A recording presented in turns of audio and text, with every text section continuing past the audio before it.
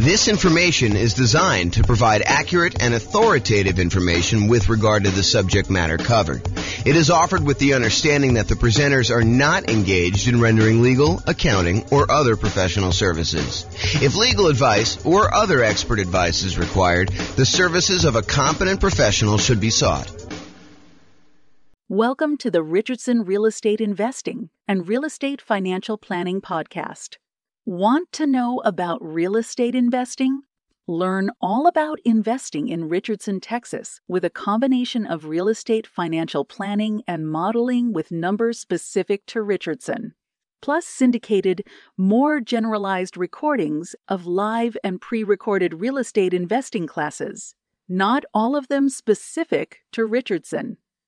Be sure to stay tuned after the podcast for a message from our sponsors.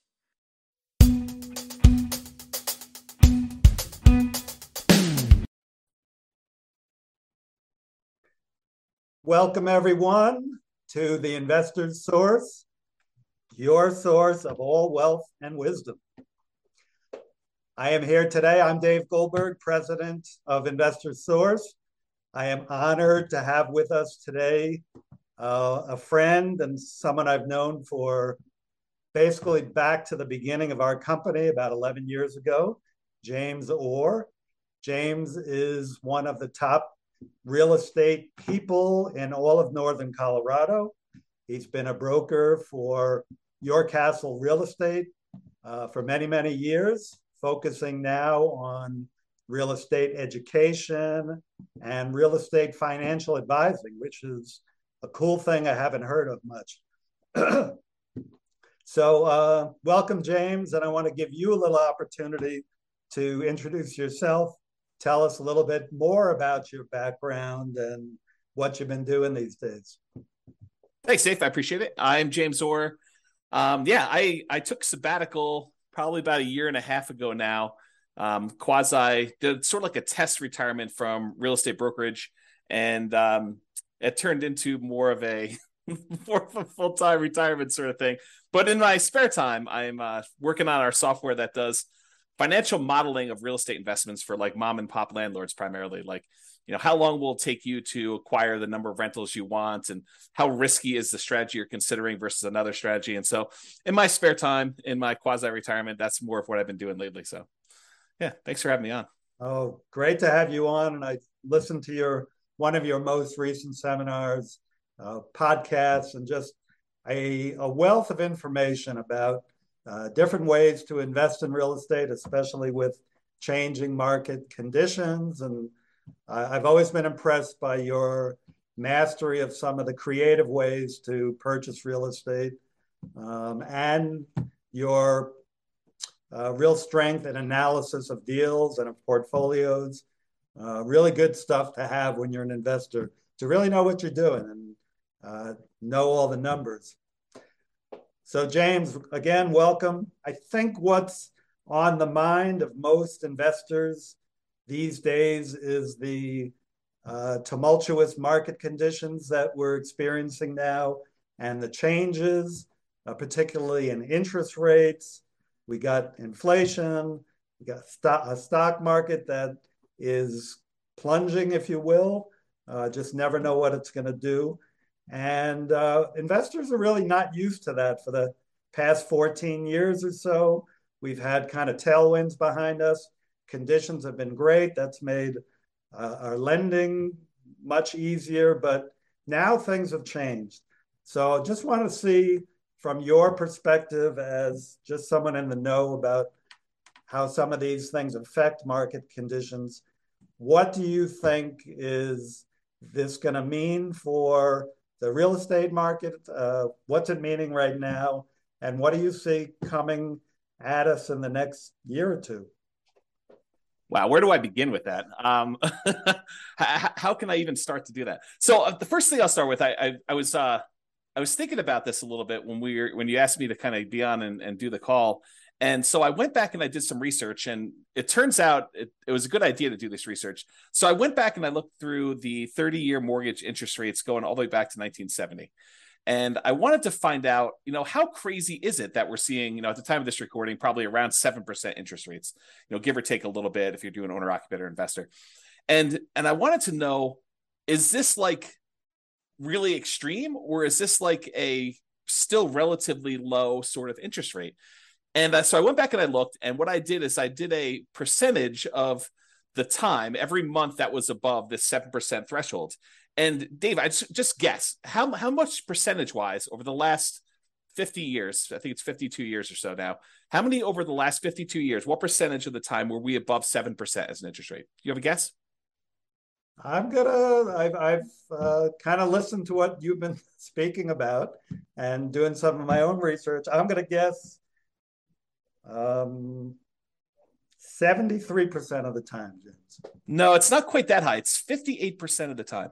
Wow. Which is still, I think, a lot higher than most folks would imagine. They think, oh my gosh, we've been seeing 2%, 3%, 4%, 5% for the last, as you said, 14 years or so. I don't know if it's been quite that long. I think when I looked at my numbers, I guess it is 14 years. 2004, I think, is the last time approximately when we were at 7%. Of course, I'm doing this without charts in front of me. I should have had those up.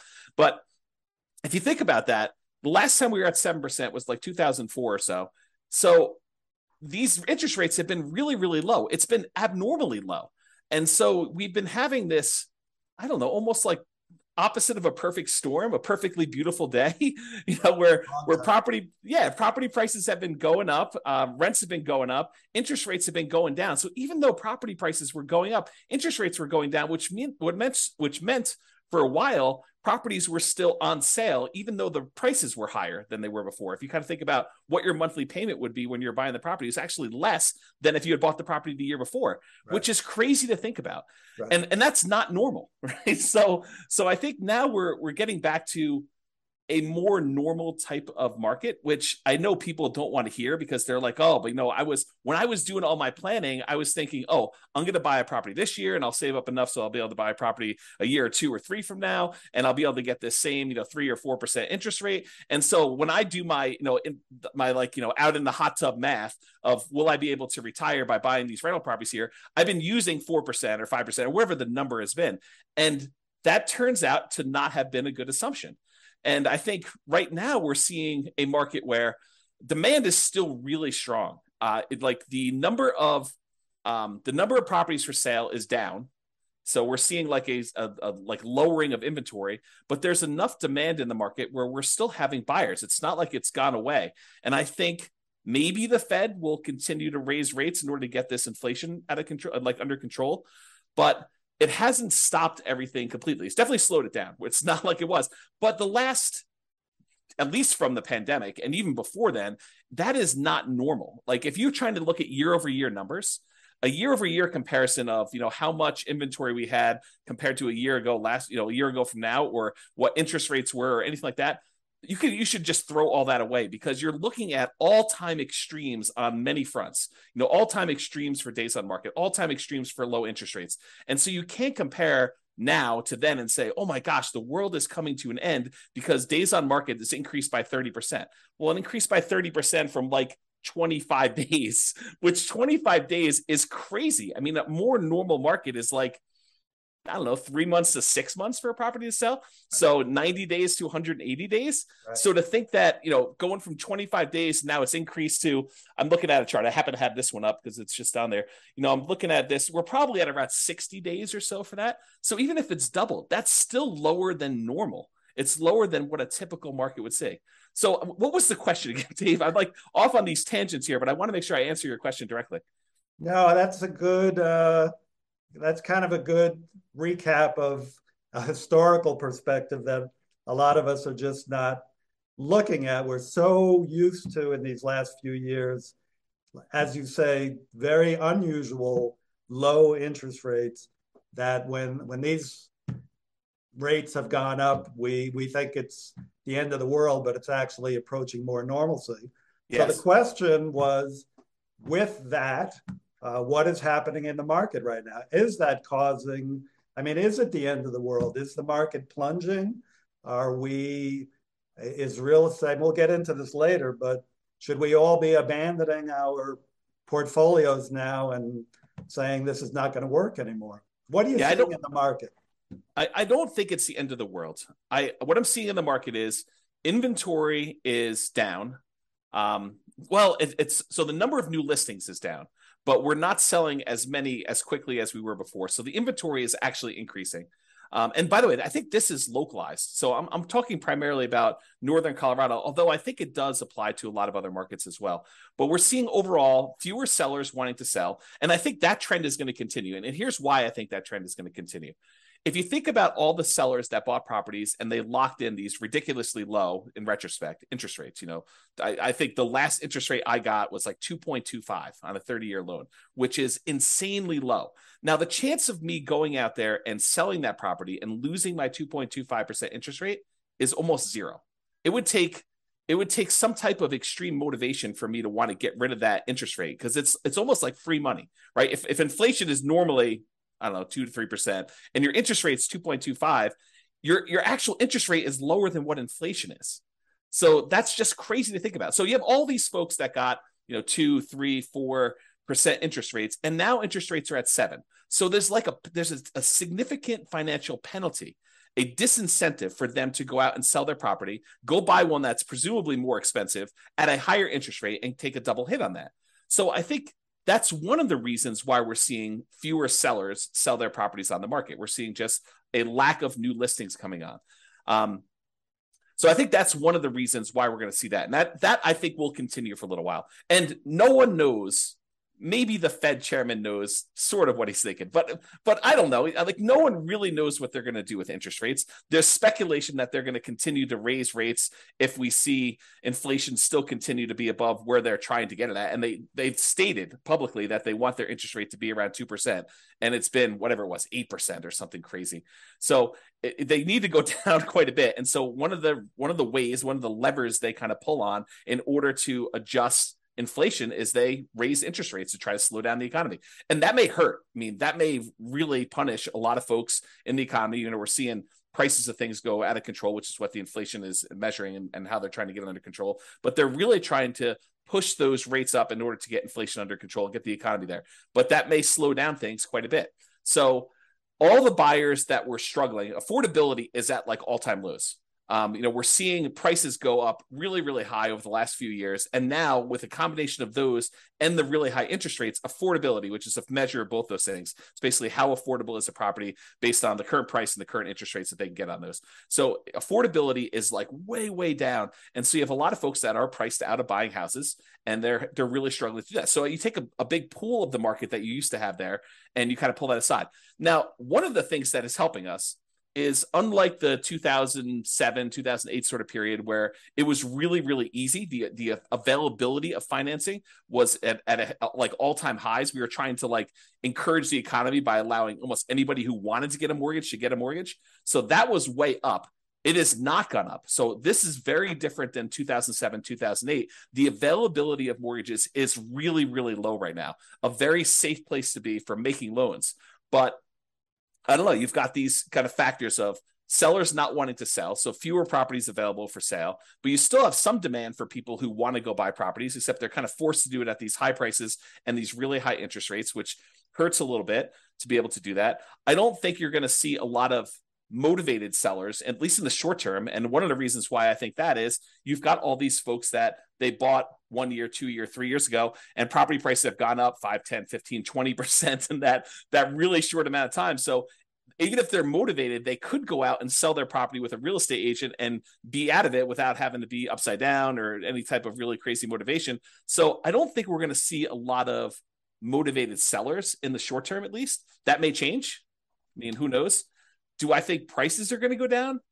Maybe. I mean, is it unreasonable that if you've had a roller coaster going up like really, really fast and gaining 5, 10, 15, 20, 25% in value over the last few years, that it kind of overshoots a little bit and it kind of has to come back down a little bit? Yeah. Do I think they're going to go down really, really low? No. And I think part of the reason why is inflation.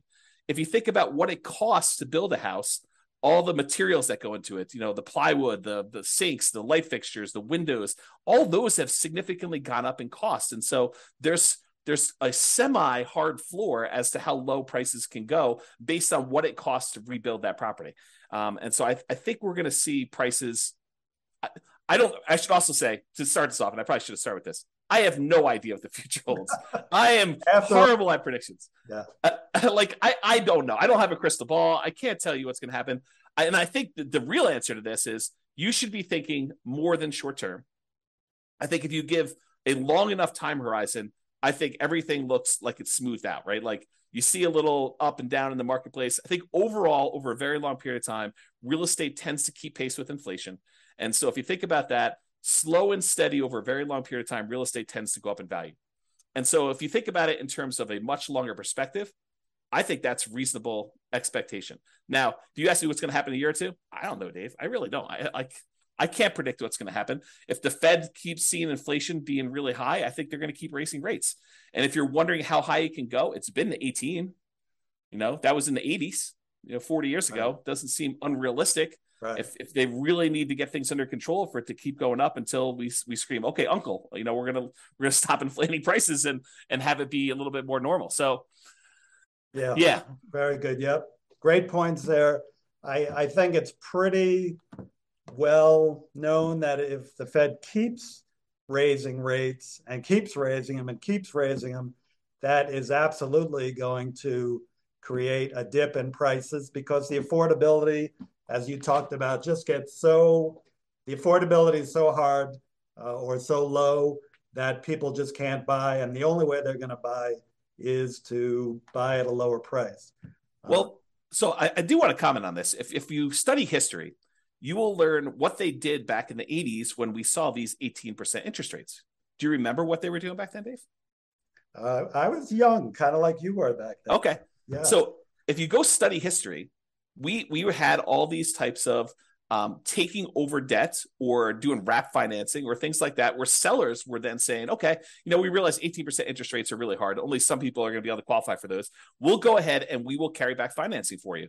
And if you've got a seller who has a 3%, 4% loan, and they have a bunch of equity, maybe they're willing to do wrap financing where they say, okay, we'll accept payments of whatever it is, $1,800 a month on this particular house, and we'll carry that for 2 or 3 or 4 or 5 years or whatever the period of time is. And I'll make payments on my underlying 3% financing rate, and we'll just keep that there until you go buy a property.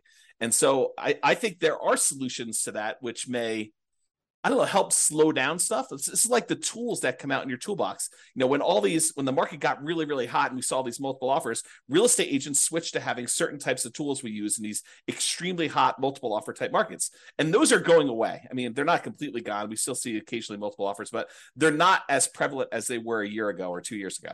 But now maybe we're switching over to this wrap financing, loan assumption. You find an FHA loan if you're an owner occupant, you want to buy a property, move in there, live there for a year, and then convert it to a rental. Strategy like that where you kind of go do that. I mean, you can go take over existing FHA financing at the old 3.5%, 4% loans. And so I think there's enough of those out there that's an opportunity for some investors, depending on what stage of their career they're in. Yeah, I'm glad you brought that up because I know that's one of your specialties. As I mentioned, the creative financing. I think in the last number of years, the market has been so hot that sellers have had the hammer, and buyers with some of the creative ideas you're talking about, assuming mortgages, wrap financing, lease options. I don't know if you mentioned that yet, but I know you would. They just haven't been as much in demand because, again, sellers have had the hammer, and those are really more buyer tools. But now with rising interest rates and the other market forces, we're coming to more of a balanced market between buyers and sellers, where some of these tools used by buyers can come into play. So it's great to hear about those. That kind of leads to the question of, so let's make the assumption rates are going to continue to rise. Yeah. Does that mean do you think the real estate market is going to die then, or is there still opportunity for investors out there, starting with some of those tools that you mentioned, and maybe you can get a little deeper into some of those too? Yeah, I do think there's less opportunity. I don't think the real estate market is dead.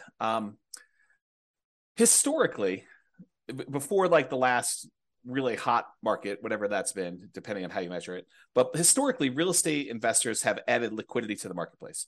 So if you think about a seller that has had a hard time selling, it's typically the real estate investor that comes in, solves whatever problem that particular seller is facing, whether it's the property needs repairs before they can actually sell it retail and get a loan from a traditional retail buyer, or they need to sell very, very quickly, and so there's not enough time for them to do it. But like all the problems the seller has typically had, historically, what a real estate investor has done is they've come in and they've added liquidity to the marketplace and solutions to those particular problems.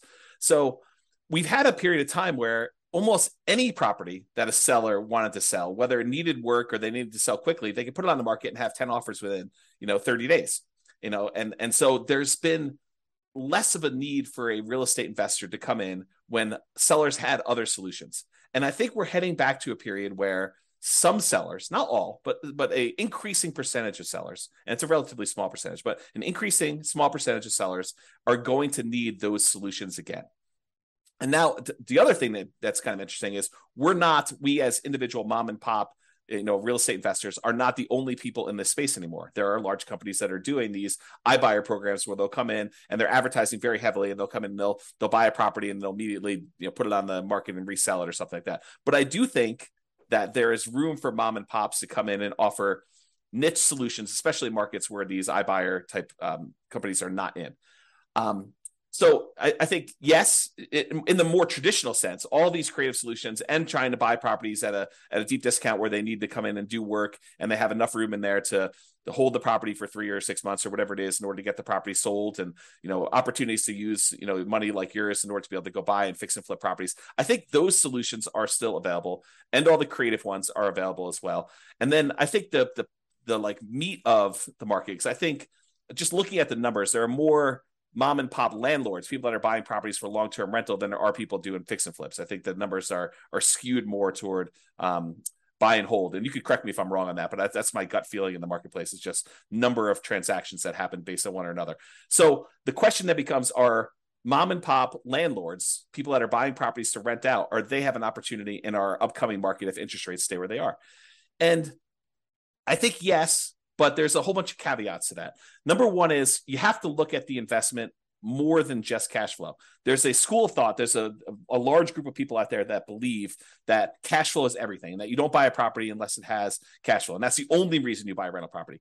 And you can make almost any property cash flow if you put enough down. So like if you came in here and you put 20% down in our marketplace and you tried to buy a rental property with our current prices and our current interest rates and our current rents, most of those properties with 20% down are going to be negative cash flow. They're going to be negative cash flow even if you take into account the tax benefits of depreciation. So when you look at those two, they're going to be negative.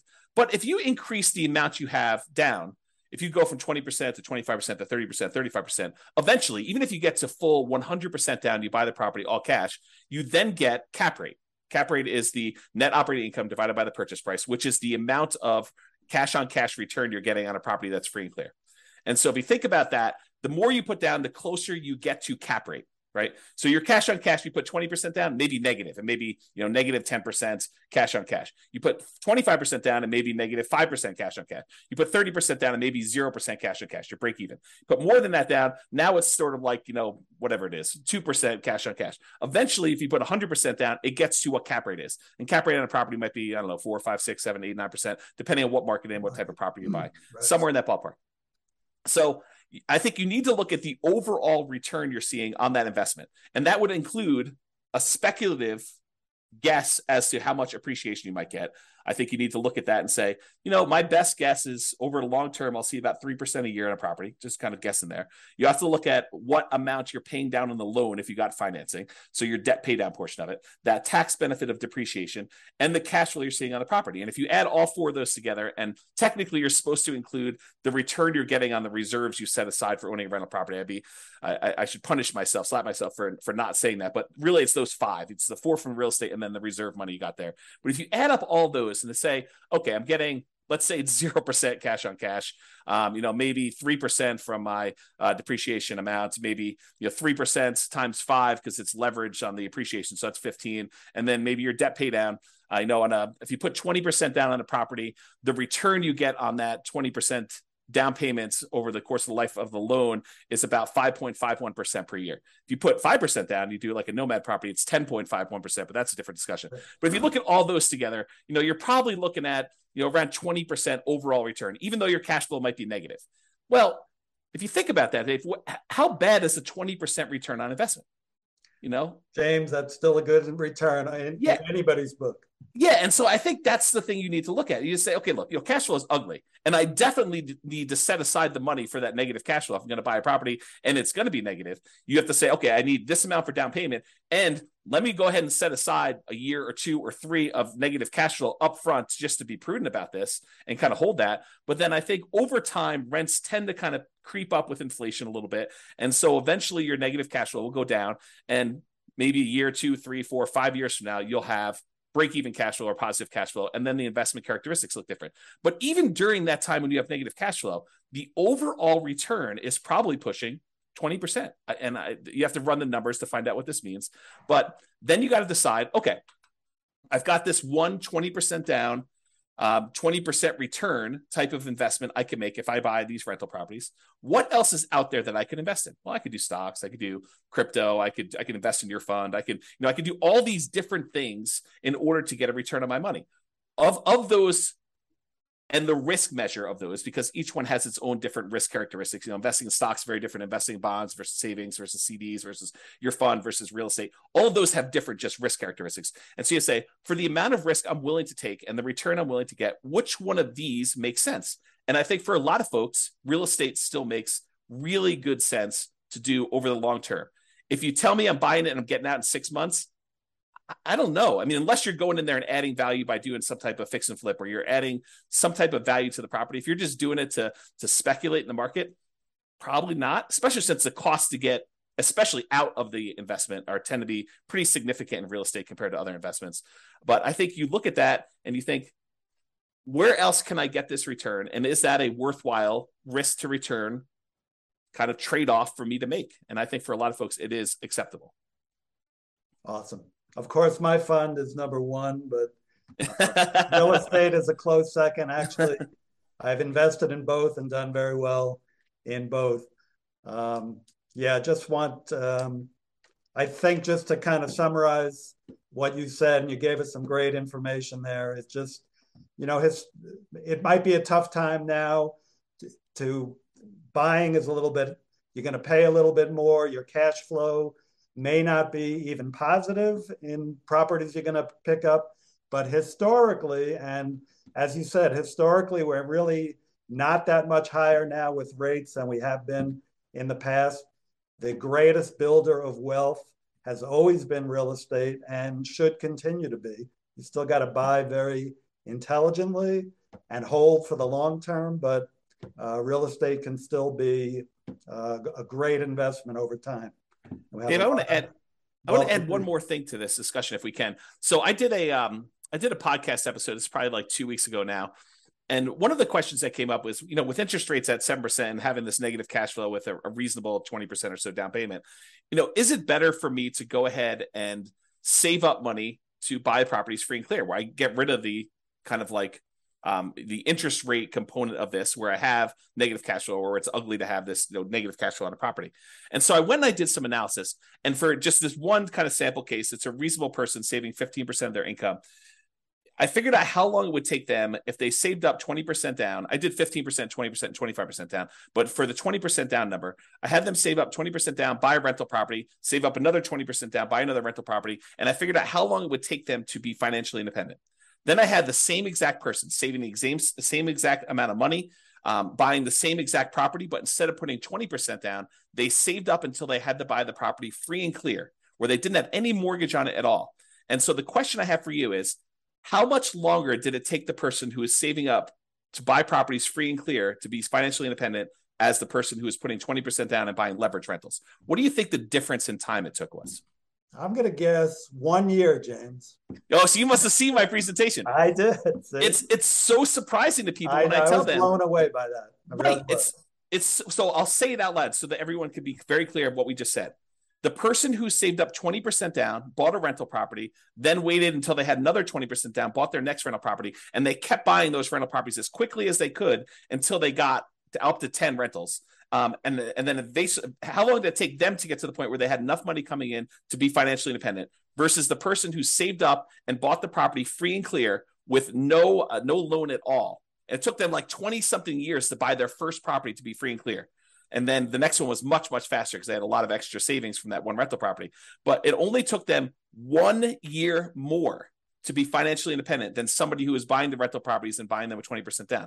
And I think that blows people's minds.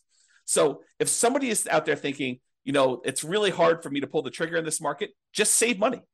Invest in something else, invest in your fund or invest in stocks or whatever makes sense for you in the meantime, while you're waiting to save up your money. And then when you're ready to buy a rental, whether that's buying a property that's free and clear or buying a property with 50% down where now it does cash flow, or 30% down, or whatever the numbers make sense. But don't stress out. It's not that much longer for you to be financially independent if you take your time and you save up and you buy these properties free and clear. And the risk dynamics of a free and clear portfolio, very different than the risk dynamics of someone putting 5% down or 20% down or 25% down and buying rental properties. So a lot of good points there for people think highly leveraging is the way to go. And I'm not going to poo-poo that because I did that. But I've also done the strategy of buying and paying down properties and having them free and clear. And that for me and other investors I know has worked really well, getting properties paid off. Yeah. So looking to wrap up now, I think, again, what's on the mind of a lot of investors, James, is like, how is what's happening now different than what happened in 2007, 2008? How would you describe what's different? I mean, you started explaining that already, that, conditions are different now, but maybe you can wrap up with that. Do you think we're heading into another 2008 or are things different now that we're not going to see a crash and maybe more of just a leveling out of the market? Yeah, so I can't predict whether or not we're going to see a crash or a leveling out. I really don't know. And I would have thought, if you had asked me, like right when the pandemic was hitting, what was going to happen in the real estate market, I would not have predicted it's going to go up, whatever it is, 30% in 3 years or something like that. I would not have thought that at all. And so my prediction skills are very lacking. I will tell you, looking at the numbers, the real estate market is very different than it was in 2007, 2008.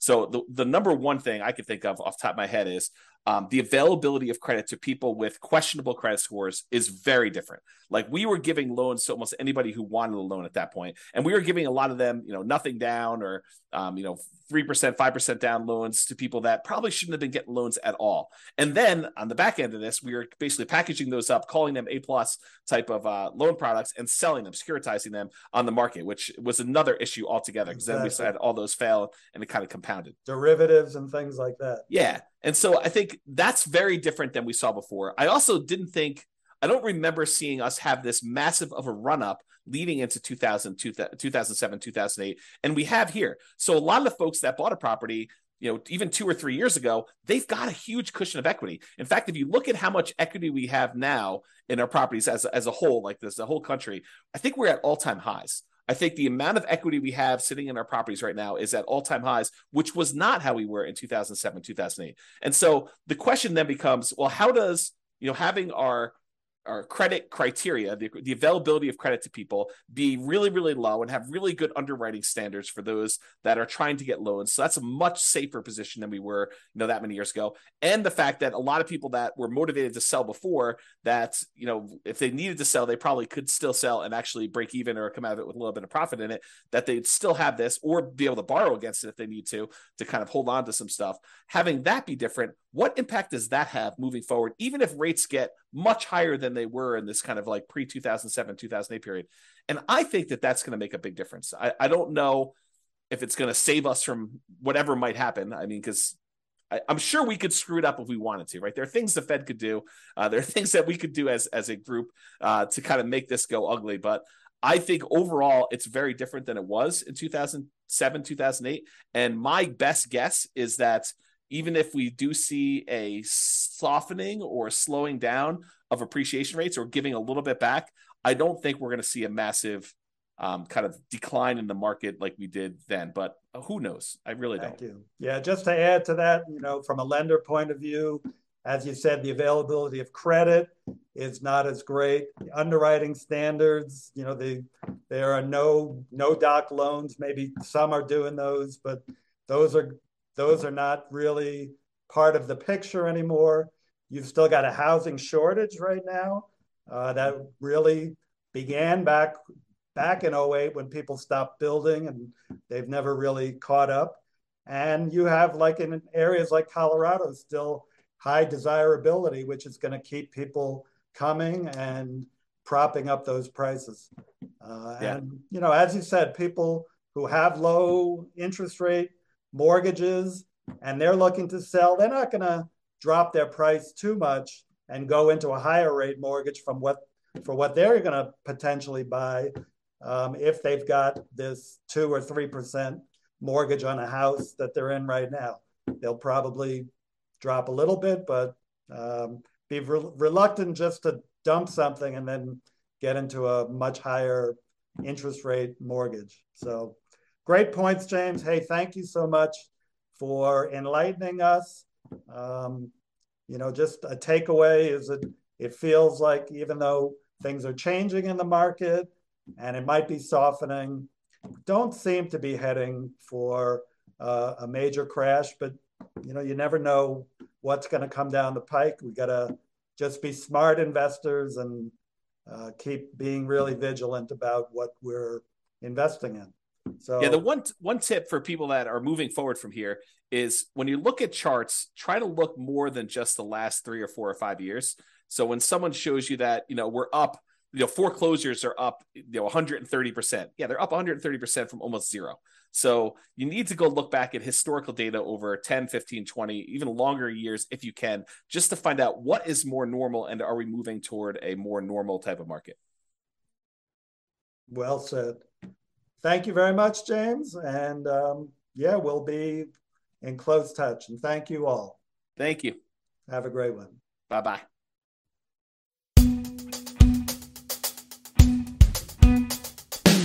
With home prices up, mortgage interest rates up, and rents up, but not quite enough to counteract the higher prices and interest rates. Cash flow on rental properties in Richardson is harder than ever. Book a call with the Real Estate Financial Planner to apply our proprietary 88 strategies to improve cash flow on your rentals. See the show notes for a link to schedule your call and improve your cash flow today.